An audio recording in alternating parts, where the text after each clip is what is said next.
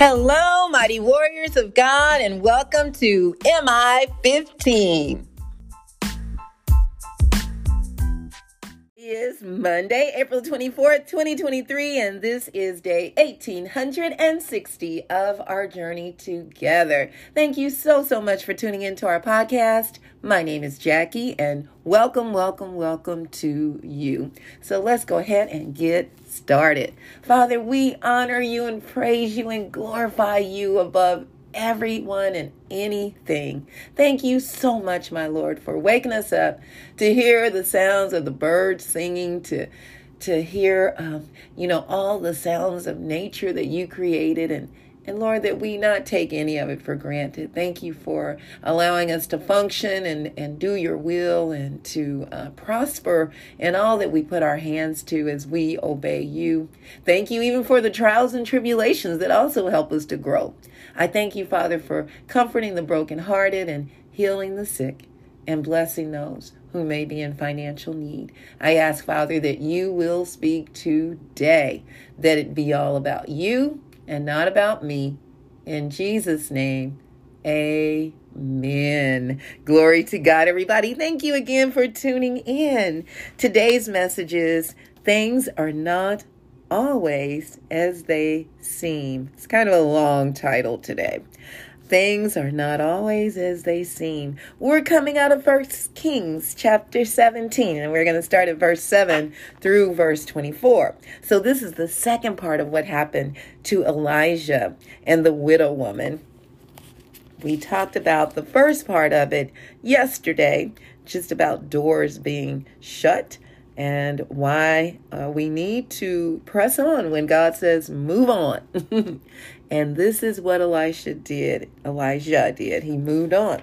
And so let's go ahead. Let me read that. It says, sometime later, the brook dried up because there had been no rain in the land. Then the word of the Lord came to him, to Elijah, go at once to Zarephath in the region of Sidon and stay there. I have directed a widow there to supply you with food. So he went to Zarephath.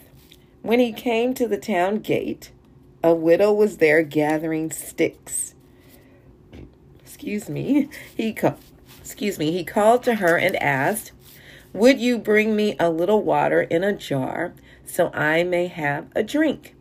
As she was going to get it, he called, and bring me, please, a piece of bread.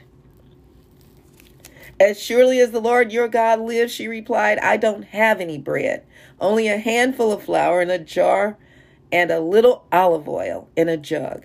I am gathering a few sticks to take home and make a meal for myself and my son, that we may eat and die. Wow, that is really rough, isn't it? I mean, it was that bad. And see, this was one of the things that God had given Elijah. He spoke a word that it will not rain except by his word. And it did not rain for 3.5 years, which made for a drought, made for death, starvation. But God was providing even in the midst of it. And so in verse 13, Elijah said to her, don't be afraid. Go home and do as you have said. But first, make a small loaf of bread for me from what you have and bring it to me, and then make something for yourself and your son. Now, the Holy Spirit just put something on my heart that I've not ever gotten out of this, and I've read this many times. Putting God first in every area of our lives, and also in paying our tithes. Give the first tenth to God, and you will be amazed, just like God says in his word. He says, has man robbed God? Yes, in our tithes and in our offerings. He said, but test me in this and see if I won't open the floodgates of heaven and pour out so much of a blessing that you will not be able to contain it all. This is when you pay your tithes. He said, but when you don't pay your tithes, it will be like you have holes in your pocket. Nothing lasts, nothing prospers, nothing grows. And so this is what this reminds me of also. He's saying, using himself as an example here, giving to the man of God, but in our case, obeying God first and paying our tithes.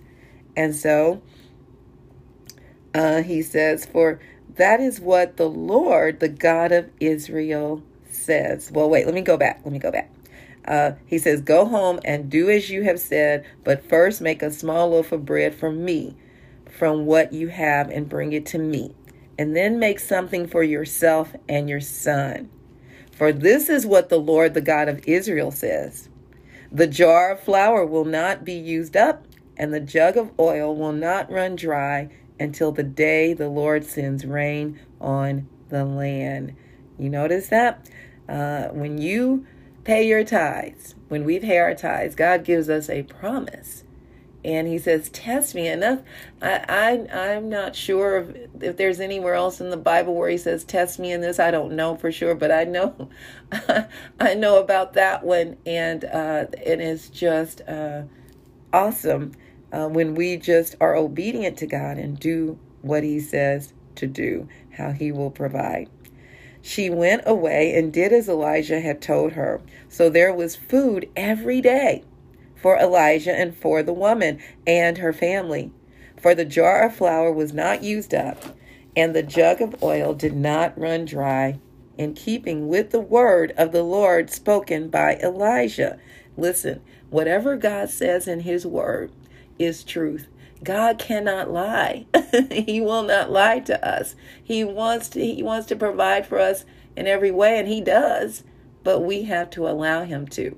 Oh, and the principle of tithing, it doesn't say you need to be saved before you tithe. I mean, ideally, it would be good to be saved because we want to be with the Lord for eternity. But there are people that use this principle that don't even know Jesus is their Savior, and they too are blessed because of it. But the ideal blessing of all is to be with Jesus for eternity. Verse 17, sometime later, the son of the woman who owned the house became ill. He grew worse and worse and finally stopped breathing. She said to Elijah, what do you have against me, man of God? Did you come to remind me of my sin and kill my son? Wow. And that sounds to me, this woman has self-condemnation. She had fear, as we could say. He said in the beginning when he told her, don't be afraid. And I understand that kind of fear. Hey, you're about to die. You don't have any food. That's a fearful moment. But he's saying, oh, but God, he can provide in every situation. Verse 19, give me your son, Elijah replied. He took him from her arms, carried him to the upper room where he was staying, and laid him on his bed. Then he cried out to the Lord, Lord, my God, have you brought tragedy even on this widow I am staying with by causing her son to die?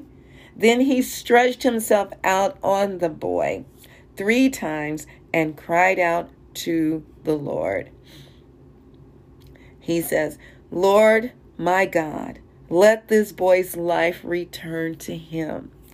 The Lord heard Elijah's cry, and the boy's life returned to him, and he lived.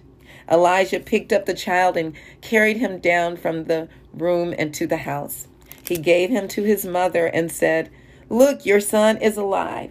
Then the woman said to Elijah, Now I know that you are a man of God, and that the word of the Lord from your mouth is the truth. Isn't that powerful? Man, so there was some doubt. And she knew beyond a shadow of a doubt that God is our provider, that God is the true and living God, and God works through people like you, like me. He uses us as a vessel, as an instrument, just like he said about Paul. He said, he's going to be my instrument. Oh, glory. He's going to share the word of God with the Gentiles. And he did. And he wrote the majority of the New Testament. He was out murdering and imprisoning Christians at first. Oh, but God had a plan for his life, just like he does for ours. So point number 1, have you ever gone through something that was so dire that you thought, this is it? There's no way I can make it through this. It's over.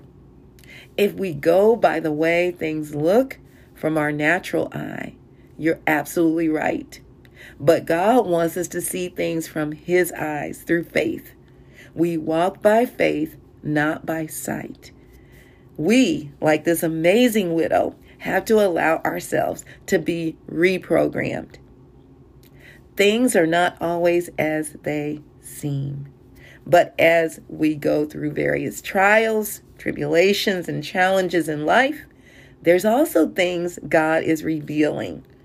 He's healing us. He's bringing things to the surface, strengthening, restructuring in us in preparation for what's coming down the pipeline, things that we don't see yet. God is also strengthening and building up our faith in him. He loves us so much. He wants us to trust him with all our heart, soul, mind, and strength, putting him first in our lives. Point number 2, although the woman saw only a handful of oil and a little olive oil, only a handful of flour, I should say, and a little olive oil, and death looming over her and her son, God had other plans. Just like he does for you. He has other plans. Don't go by what it looks like, okay? Now, here's some of the things that stood out to me. He had other things in plan for her and her children, to live and not die, to thrive in life. They were just getting by. He wanted them to thrive and to prosper. Second, for her to not walk in fear, but to walk in faith, to trust God, to have a new relationship with the Lord. And then for her faith in God to grow. So her faith grew. She had enough faith, you notice, to go ahead and obey God in the beginning, to give the man of God something to eat first. But there's levels in our faith and growing.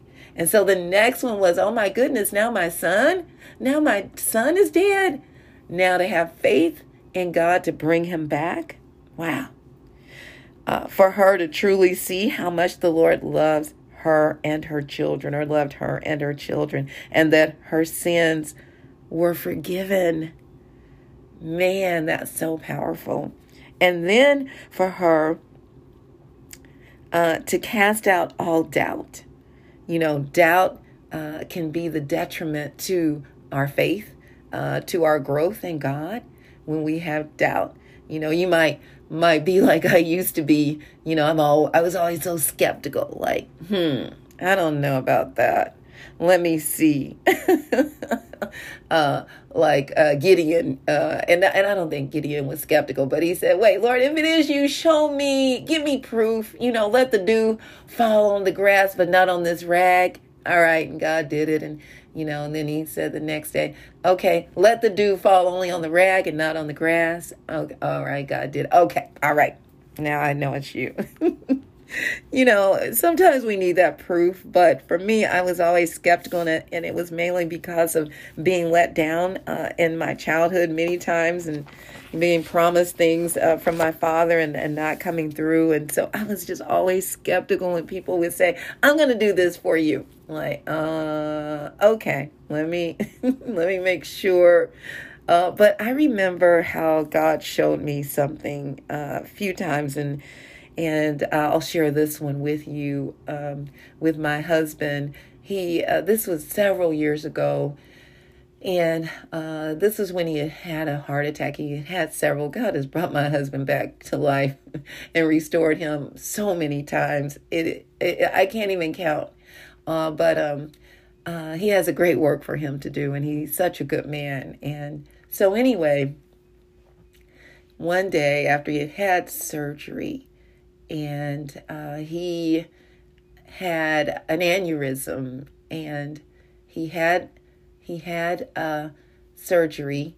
No, this was before the aneurysm. Okay, so he had surgery, had gotten stents put in for his heart. And so for the blockage that he had that was that caused a heart attack. And he was home and he was doing fine. And I had to work or go to some function or something. And I got home that evening, and this was at least 20 years ago. And he was sitting there on at our bar on a stool. I remember this. I have to close my eyes when I'm sharing this with you because I can see it. And I went over to him and said, "Hey, honey," giving him a hug. And then all of a sudden, he just slumped over. His eyes rolled to the back of his head. He began to lose capacity of his faculties, like, things were shutting down. And he literally just stopped breathing and died in front of me. And I dropped everything, and I just laid my hands on him, on his head, and just started crying out to the Lord. And in the other hand, I had called 911 saying, "Please come, because my husband isn't breathing, he's dead," blah, blah, blah, whatever it was I was saying. I was crying out to the Lord. And listen, you might think you can pray an eloquent prayer, but let me tell you, honey child, I could not. All I could say was, "Jesus, Jesus, Jesus." And that is enough. And my husband came to and he said, "Honey, why are you yelling at those people on the phone?" And I was like, "Thank you so much, Lord." He brought him back. The ambulance got there so quick. And they took him and they said it was an aneurysm. And they said, "Sir, most people don't live through things like this." And we were like, "But God, thank you, Lord. Things are not always as they seem." And some of the things that came from that from me is total trust in God. When there's no one else around, no one else for you to call on, no one else that can help you. Oh, but God, He is more than enough. And if we learn how to call on His name, and it also strengthened my husband's faith as well in the Lord. And he knew beyond a shadow of a doubt, there's that word again, that God had a calling on his life. And there were things yet for him to do. And it was like this great bond for the two of us that God created. That it was something really special that nobody could ever take from us. We've gone through life and death together throughout this journey, being together. Literally, we've been together for 50 years, married in June for 45 years. But there is something special about that bond that no one could sever, because we've been through some things and we've grown closer together in the Lord. What about you? What is it that God is showing you? He's saying, it's not what it looks like, daughter. It's not what it looks like, son. Continue to press on. Continue to trust me and do what I've called you to do, no matter how bad it looks. Oh, because God's got great things for you. Oh, glory to God. Now, if you don't know Jesus, that's the very first step you should make. Romans 10:9 says that if you confess with your mouth that Jesus is Lord and believe in your heart that God raised him from the dead, you will be saved. That is what we want. That is the goal, to be with our Lord and Savior for eternity. But while we're here on this earth, he's with us. He's given us the Holy Spirit to lead and guide us as we build the kingdom of God, sharing the love of Jesus with others. I love you all so very much. May the Lord bless and protect you. May his face radiate with joy because of you. May he be gracious unto you, show you his favor, and give you his peace. In Jesus' name, amen. Amen. And remember, we can do all things through Christ who strengthens us. And don't forget to check us out on our website, JackieBikesMinistries.org, JACKIE, like boy, UYCKS Ministries.org. Check out the messages and please share them with others. And don't forget to check us out on tzonekc.org to learn more about what we're doing in the community, teaching our youth life skills, workforce skills, entrepreneurship development, peer mediation, and human and sex trafficking awareness, along with DIY projects, teaching our youth and adults how to do small household repairs. Yep, my husband will be the brainchild behind that. And that's one of those things God had in store for him. All right, Mighty Warriors. And first of all, too, let me make sure to thank you all as our partners, our sponsors. All of you make us who we are. Keep us going. Keep us able to serve the community, serving our youth. And we thank you so much. All right, Mighty Warriors, go forth and make it an awesome day, fulfilling the purpose that God has given you. And I will talk to you later. Bye-bye.